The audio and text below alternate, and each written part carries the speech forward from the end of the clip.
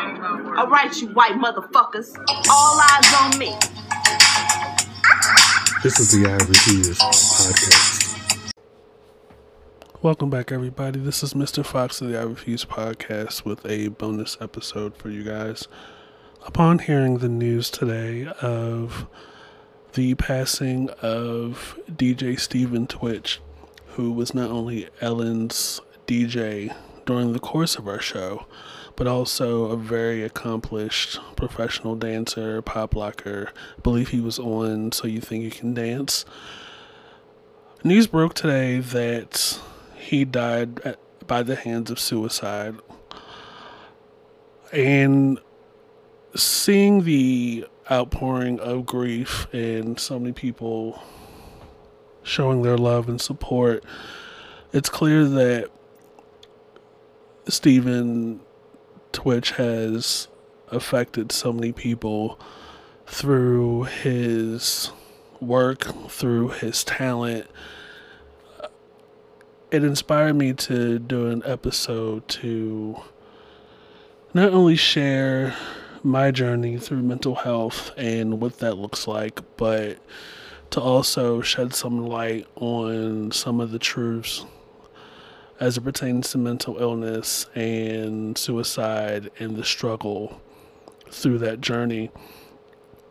As someone that has suffered from mental illness long before I knew that's what it was called, I started going to therapy by way of the mental health clinic for the first time during my military service. I was active duty Air Force from 2000 to 2004.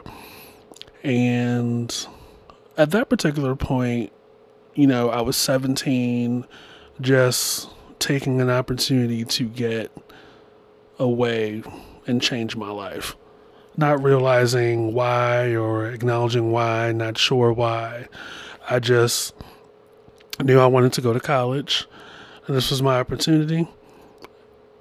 Went to the desert in the summer of 2001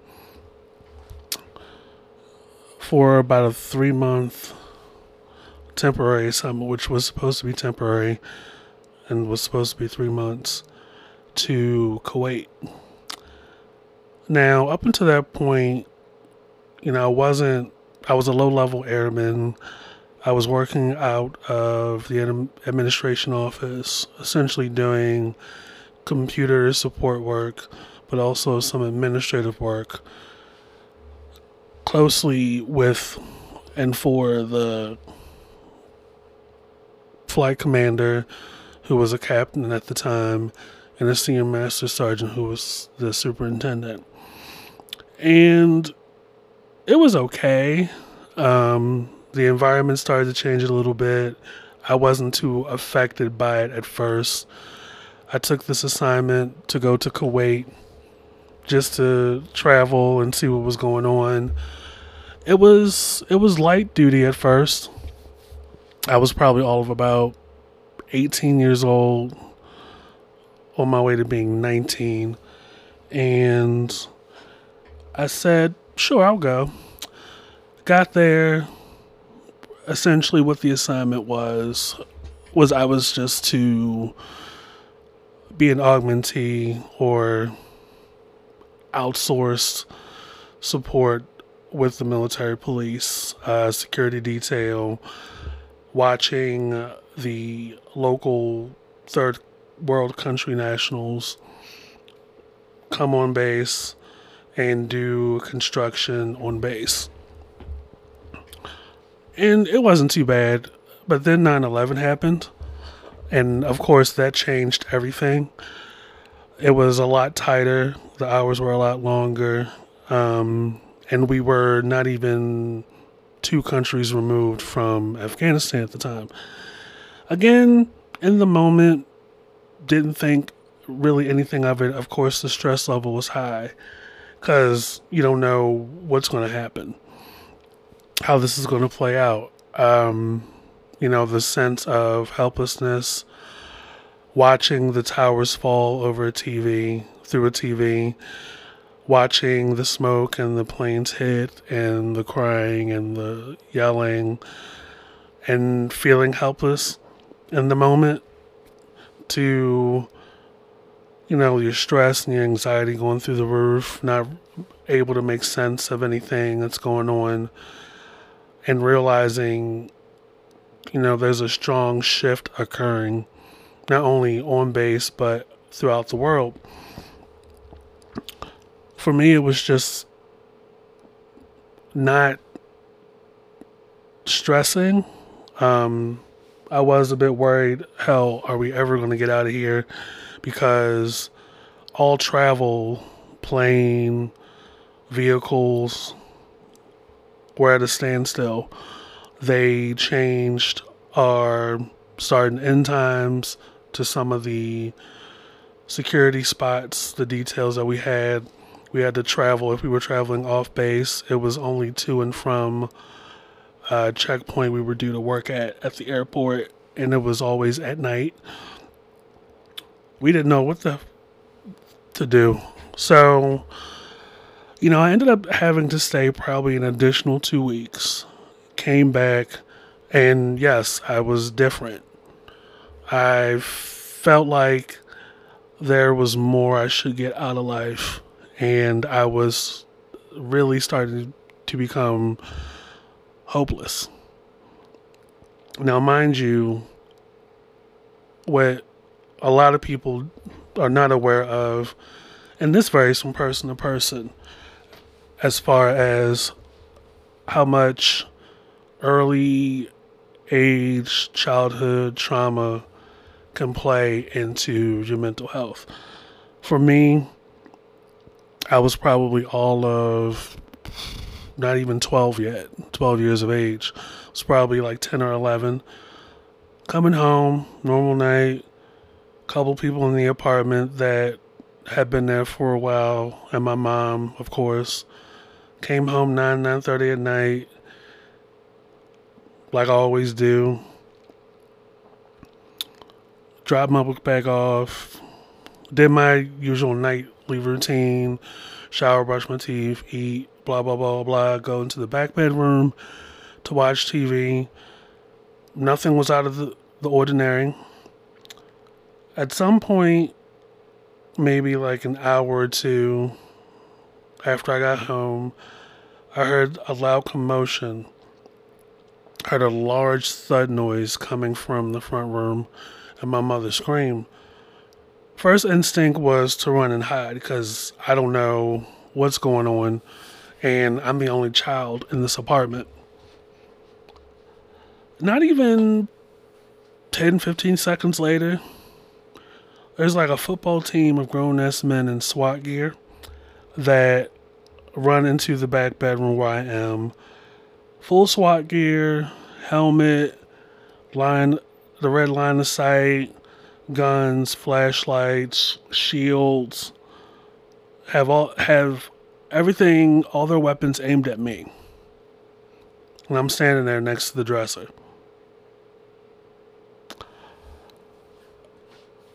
Went the rest of my life not realizing I had been storing that away. It was never addressed to me. I was just 11 years old, I essentially bussed from place to place. From my apartment that I shared with my mother to my aunt's house, aunt and uncle's house, who lived in East Baltimore City, who still live there. Nobody is really saying much of anything to me. Being black, growing up in a black household, you're essentially raised to just mind your business, stay out of adult business. I was never taught to ask questions or really express myself as far as what was going on. All I knew was, okay, we're going from this house to that house, going from this house to a row house in Baltimore City to meet with some white man in somebody's kitchen. Then, before you know it, I'm standing outside of a jail and going through a checkpoint, going to get my mom comes out, and I don't see her for a while after that. I'd packed all that away. Never had a conversation with her until I was about 13. We were living back together again, and she apologized to me, but she never went into any details. And she had her NA book. Again, never asked. I packed all that away, right? So imagine it's 2001, late 2001. I get back home. I'm different. I'm realizing that I'm not happy. And I can't place my finger on it, but at that particular moment, I realized I'm not, in my present time, I'm not getting fulfillment out of my job, and I'm not getting fulfillment out of life. And I started going to the mental health clinic. I start meeting on a weekly basis, sometimes 2 to 3 times a week, with a social worker and a mental health professional, both of which are officers specialized in this sort of thing. I'd been going for about 2 years. And it was probably the middle of that second year where I was offered to commit myself to a mental hospital off base. And I took them up on it. It was roughly about 5 or 6 days. For the most part, nobody outside of my leadership knew where I was. And it was essentially what you expected. It was a mental facility next to a hospital off base in town. You know, you have room and board. You have your own room. You may have a roommate. I don't think I had one. You had a common area in the center of each pod of rooms. You met other people who were also going through something. Most of them were civilians that lived or were natives of the town where I was stationed.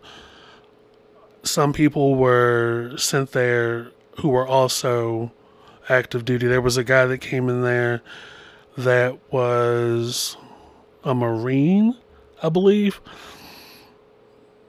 Within an hour of getting there, he had an episode to where we were told the whole building was on lockdown. We were told to close our doors and don't come out until you're told over the PA system. He was in his room flipping shit over, messing up the bed, like throwing chairs, which led me to believe that he was forced to go there. But after that, like later on that day, he came out, introduced himself. He was social, became real cool with me and like 2 other women that were there. And I was there to not only participate in group sessions, but also to have one-on-one sessions with some of the staff there. We were able to discuss life experiences, be very vulnerable, which was new to me. I was never really taught how to express myself. It was more so just do what I tell you. Don't talk back. Don't ask questions. But to be in a group session, just speaking and opening up, that opened a lot of doors for me as far as expression. It was definitely the first step in progress and self-security. And I'd been doing that there for about 5 or 6 days. Up until that point, I was doing the one-on-one sessions for about 2 years. I was also, while I was at the hospital, make new friends, feel comfortable, feel safe, and not feel ashamed for opening up and facing what I didn't acknowledge prior. I got back to the base. By that point, I was in a different squadron, different leadership, which made the world of difference. And I was able to keep going to therapy. But a lot of us who are going through a mental health journey, have struggles and setbacks and everything, are not so lucky. And, again, as this varies from person to person, the therapy, there is no, it's not a sure thing. Just because you go every day or go once in a while, it doesn't necessarily mean you are healed. It's a continuous battle. I remain in therapy. I still go. I like DJ Twitch. I saw some people in some of the comments on Twitter recognize that in some photos and some videos that have been coming out of him, like either in interviews or in promo shots, people acknowledge that there's no light in his eyes. And I totally can resonate and understand that, because people I've come across who have met me can see or sense the pain in my eyes. And it can just be from regular conversation. And even up until that point, I didn't face what happened when I was 11 or 12 years old and all that comes with it emotionally. Even though at some point I was able to have a breakthrough and face that, and the result being even more secure and more connected to my own self and believing in myself more, it's still a cycle. I still have to go to therapy. I still need that to process things. I've had panic attacks. I have definitely contemplated suicide since middle school. Sometimes to the point of having visualizations, which I've discussed in therapy sessions. I have been able to visualize how I would do it. I've been tempted sometimes, even up to the current day. Especially when I'm in high-rise hotel rooms and I go out to the balcony and look down, and I just think, what's stopping me from doing it? There isn't anything stopping me from doing it. There isn't anything stopping me from using these knives. And I don't particularly have to feel down or feel hopeless or feel sad. These things can be fleeting. These thoughts, these feelings, and these these visuals can be spur of the moment thoughts and sightings. There is no definition to the experience. There is no set guidelines. There is no script to it. And there's no cap. It's just here and it's present. And I'm realizing another thing I'm realizing in my journey and in my growth is that I am laughing the loudest. I'm smiling the hardest because the pain is so bad. And it's not tied to one specific thing. It's just there have been, for me personally, a litany of experiences that I cannot escape. Even with my best intentions, even with all the good vibes I put into the universe, unfortunately, in this life and in any life, we cannot control how other people treat us, how other people talk to us. But that doesn't mean we're not affected by it. And unfortunately, in my 40 years of life, I've come across many of persons or people or groups of people that say disrespectful shit, say ignorant shit to me, and because, like y'all, I was taught, take the high road, don't engage, I just take it to the chin and smile. And I push on. And I realized at some point later in life, I'd been doing that too much and too long and not checking people enough. And it varies from person to person how you process it. Yeah, it's great in the moment to be the bigger person, but that doesn't mean you're not affected by it. And for some of us, that haunts us. The regret and the resentment haunts us. Because internally, we've let ourselves down. I mean, I think we can all agree that the high road at this point is a sardine can. Because we're not the only ones that are being taught to take the high road. You know, what's the other saying? Take it on the other cheek or something like that. And it's like, it's only so many times you can take all these pricks, you know what I mean? You know, you start prick after prick after prick, you start to bleed and the bleeding never stops. And then at some point you become numb to it. Now on the outside, you may look fine, but on the inside, you could possibly snap.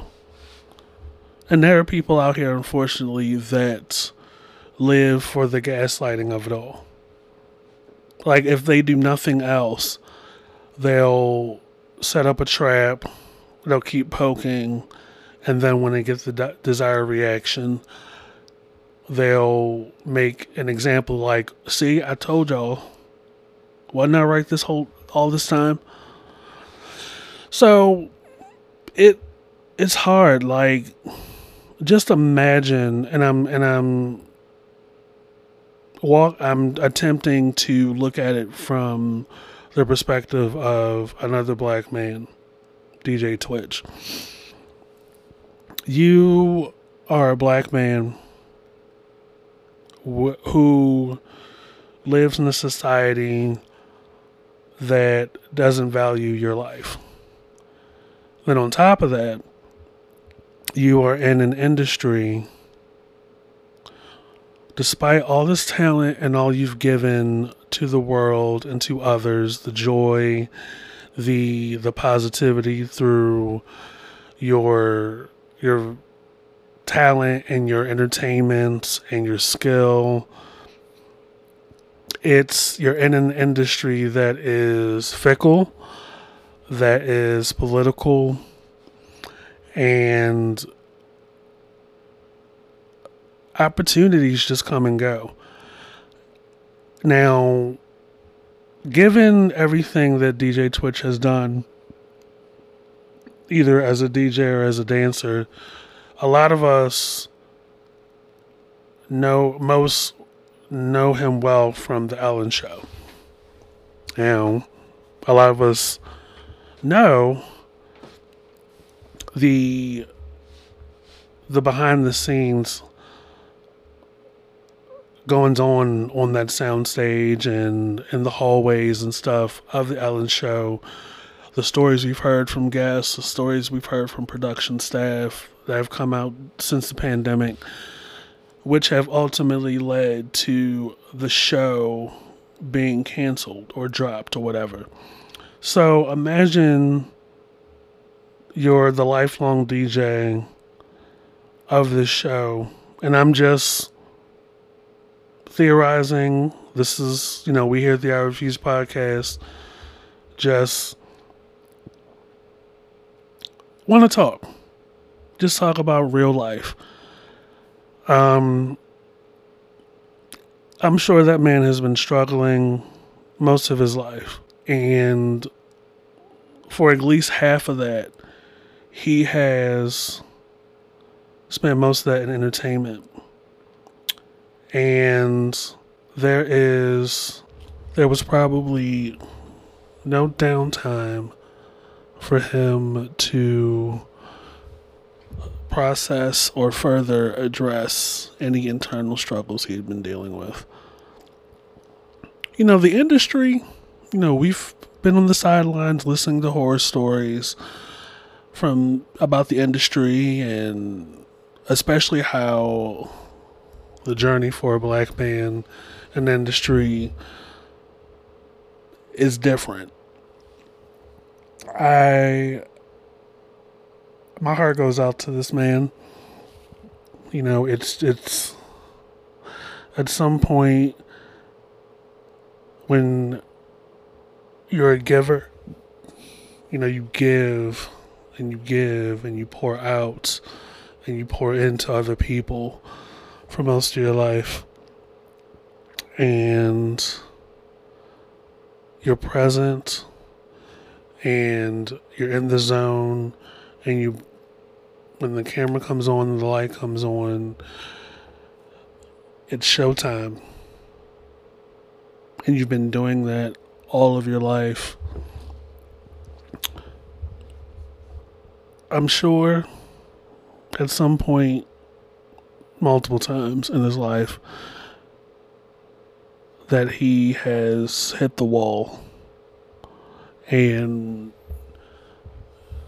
probably, like myself, has had not only attempts but especially visions of how he was going to attempt and where, and you just have no control over that sort of thing.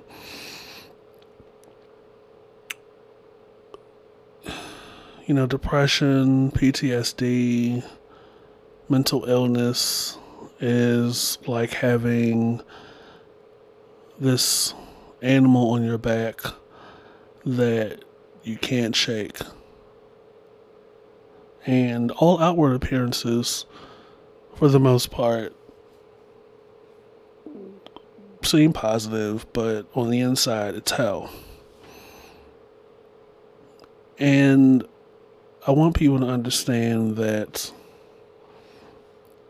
happiness is never tied to another person, never defined by material things. You can have all the promise and all the potential and everything in place and all this success in your life and still be depressed. And there's never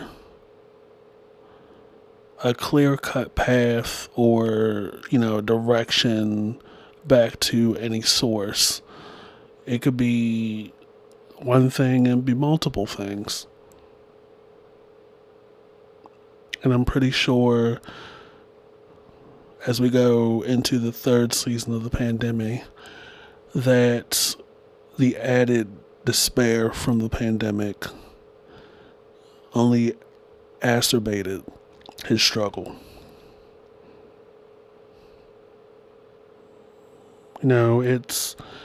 There is It doesn't play favorites. I have a friend of mine, or, a social associate that I keep in contact with, who is younger than me, has a 6-figure job, smart, has this energy and this spirit for life, very active, very connected, is very well loved and respected among his friends, has abundant amounts of love and support from all outward appearances, and from what I've seen in pictures and the posts that he shares from a spiritual perspective, suffers a great deal, is suffering a great deal from bipolar. He is bipolar. He has, and within that, he has some really dark days. There are some days, or sometimes I would see him and he just has this bizarre look on his face. Not so much angry, but he's definitely not there at the moment. And that's not only in person, but also in pictures. He just looks like he's not there. There's something not connecting all the way. He, from my experience, has not expressed physically any episodes, but you can feel the energy. And it's a wild thing. Sometimes I can't even put into words for you guys what it's like dealing with mental health, mental illness, as it comes and goes. It's not a one and done. It's not a, hey, I can put this in a suitcase or put this in a treasure chest and put it in the corner and go live the rest of my life. And you could take all the necessary steps and it's still there. And as progressive as people want to believe themselves to be, this world is still very much a cold world that makes no space for compassion and makes no space for understanding. And you can have as many friends or make as many friends from work or from the industry or from, business. But a lot of people, like some of us, are in survival mode. A lot of us are in I've done my part to put this show on and do the episodes and appear like I support the staff and team to the cameras and everything. It's anything for the show. And once the cameras and the lights are off, it's a different experience. Like, we all come to work for our 8 hours and we go home and we don't check on each other. Just say, hey, how you doing? And it's very easy to fall into that pattern where it's like, once you get home and you get back to your life outside of work or wherever, or whatever you call what you do, to stay in that bubble and just focus on your next set of goals for the functionality of your house and not think of anything else. Because again, we're all in survival mode, sustainability, keeping our personal lives on a steady, above water line. And like y'all, I've been watching, sudden deaths happen, people dying in their sleep, has me thinking about my own mortality, people as close as spouses of friends, parents, relatives, aunts, uncles, kids even, as well as celebrities, both known and unknown to me, just pass away in their sleep. And people just don't know why. It's like life expectancy as we know it just seems to be closing in closer and sooner to the ages we are now. And that can scare the fuck out of you and also play a factor into your own mental health.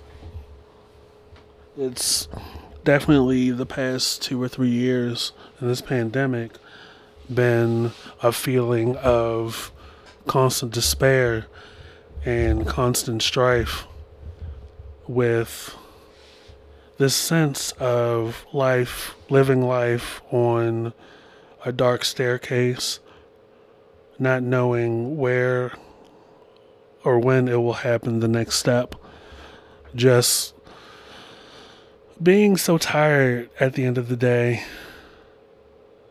not only physically, but just of life sometimes. And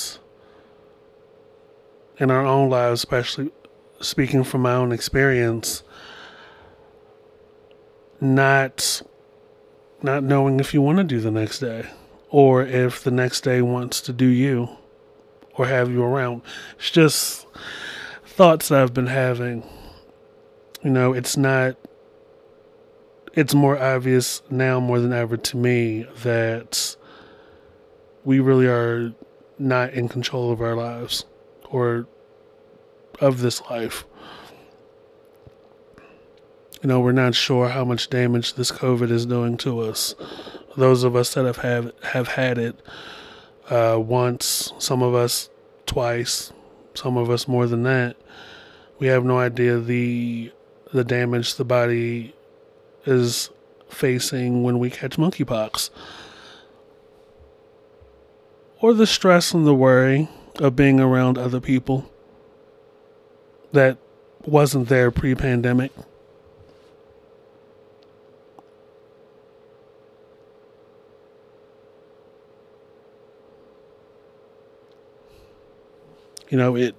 It's worn down on me, and I'm pretty soft as it is.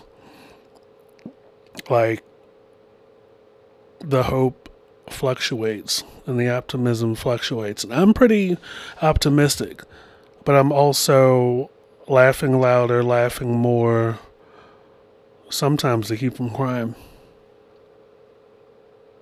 This whole experience in this pandemic has in a way shifted almost 360 my persona and my personality and my spirit as a whole. I can only imagine what DJ Twitch's last day was like, how he was feeling internally. Those of us that tend to light the room up the brightest tend to have the darkest, most despaired insides, spirit, in contrast to that.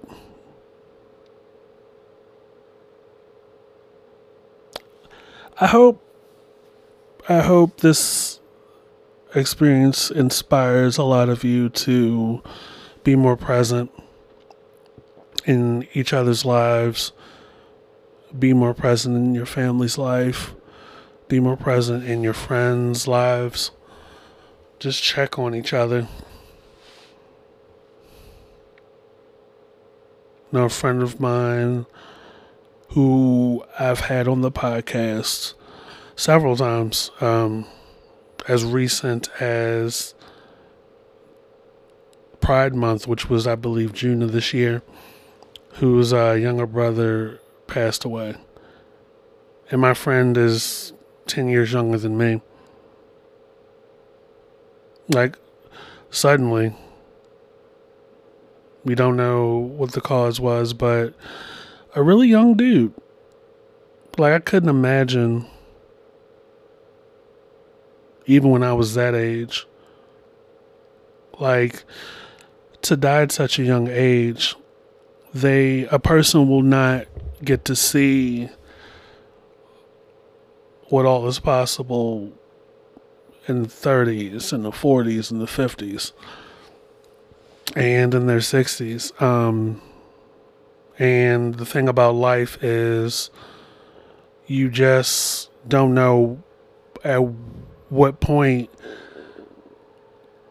things will improve, or the 360 that'll come positively in your life. You know, not everybody hits success at a young age. Not everybody gets on board at a young age. Like, each of our paths are different. Like, a lot of us probably had a mess in our 20s, but by the time we got to our 40s, we're making six figures, we're traveling, we're getting such a thrill and high out of life. There are a lot of kids who didn't make it to 25, didn't make it to their 30s.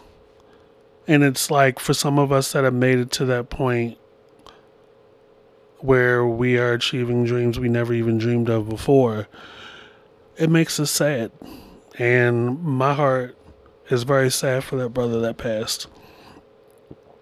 And my heart is even more sad for his brother, one of my best friends, and their family. You know, I had a passing of a loved one 7 years ago. My husband, of 4 months at the time, passed away. I talked about that the beginning of season 3. Actually, October of last year. I think the episode's called Bible Verses. It's like 2 hours long. I did the episode on the anniversary of his passing, and he naturally came up. And I did an episode while that was happening real time. 28,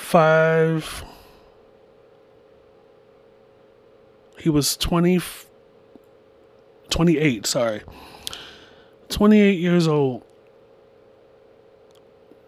And while the cause of death was hypercardiovascular disease, given that I found one of his pill organizers under the couch, and found a cup with like a couple of drops of soda in it in the bathroom, I knew that he had overdosed and killed himself. 28 years old. And even though I knew he was struggling really bad with other things in addition to the passing of his last biological parent, not even a month or so before, like, I didn't see this coming. We were on the verge of moving to a bigger place, moving out of a ghetto-ass place, and he was happy for the most part. Even though he was going through stuff during that time, I could very easily say there are parallels to that experience and to what DJ Twitch was like on social media and interviews. You know, when Matt and I were around other people, he was smiling and laughing and having a good time.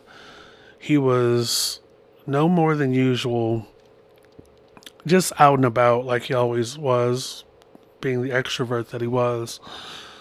And even though I saw firsthand how he was privately, I didn't know it was to the magnitude that he would take his life. And I didn't know that it would be me that found his dead body outside the bedroom. Of course, it's a shock to everybody else. Like everybody at my job at the time, everybody that came to the viewing, and everybody that came to the funeral, both of which was standing room only. Like, that was bananas. I was outside of myself for up to a year at least. I had to move on. It wasn't easy.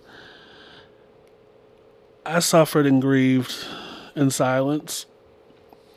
First death, and to date, the only death that close to me.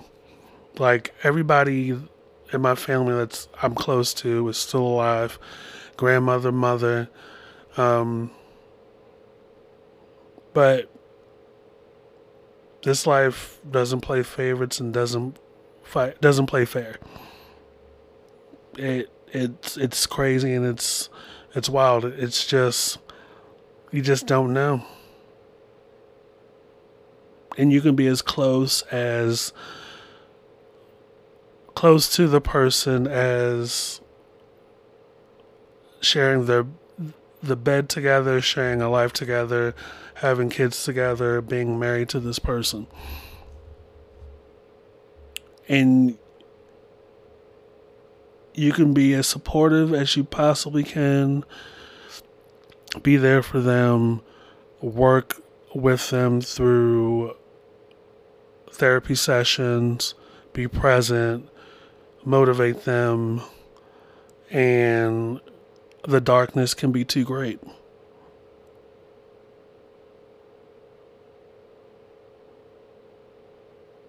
My heart goes out to DJ Twitch and his family and his kids and his wife especially. Life is just very, very precious. Before I get out of here, to anybody that has felt like they were left behind to suffer after a person has committed suicide, it is not your fault. To anybody that is dealing with suicidal thoughts and visions, and as far as ways that you think about ending your life or how your demise will come,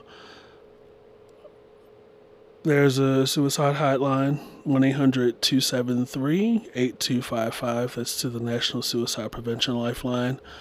That's open to anybody, especially military veterans. You know, you're not alone. It's never too late. You matter to a lot more people than you could ever imagine.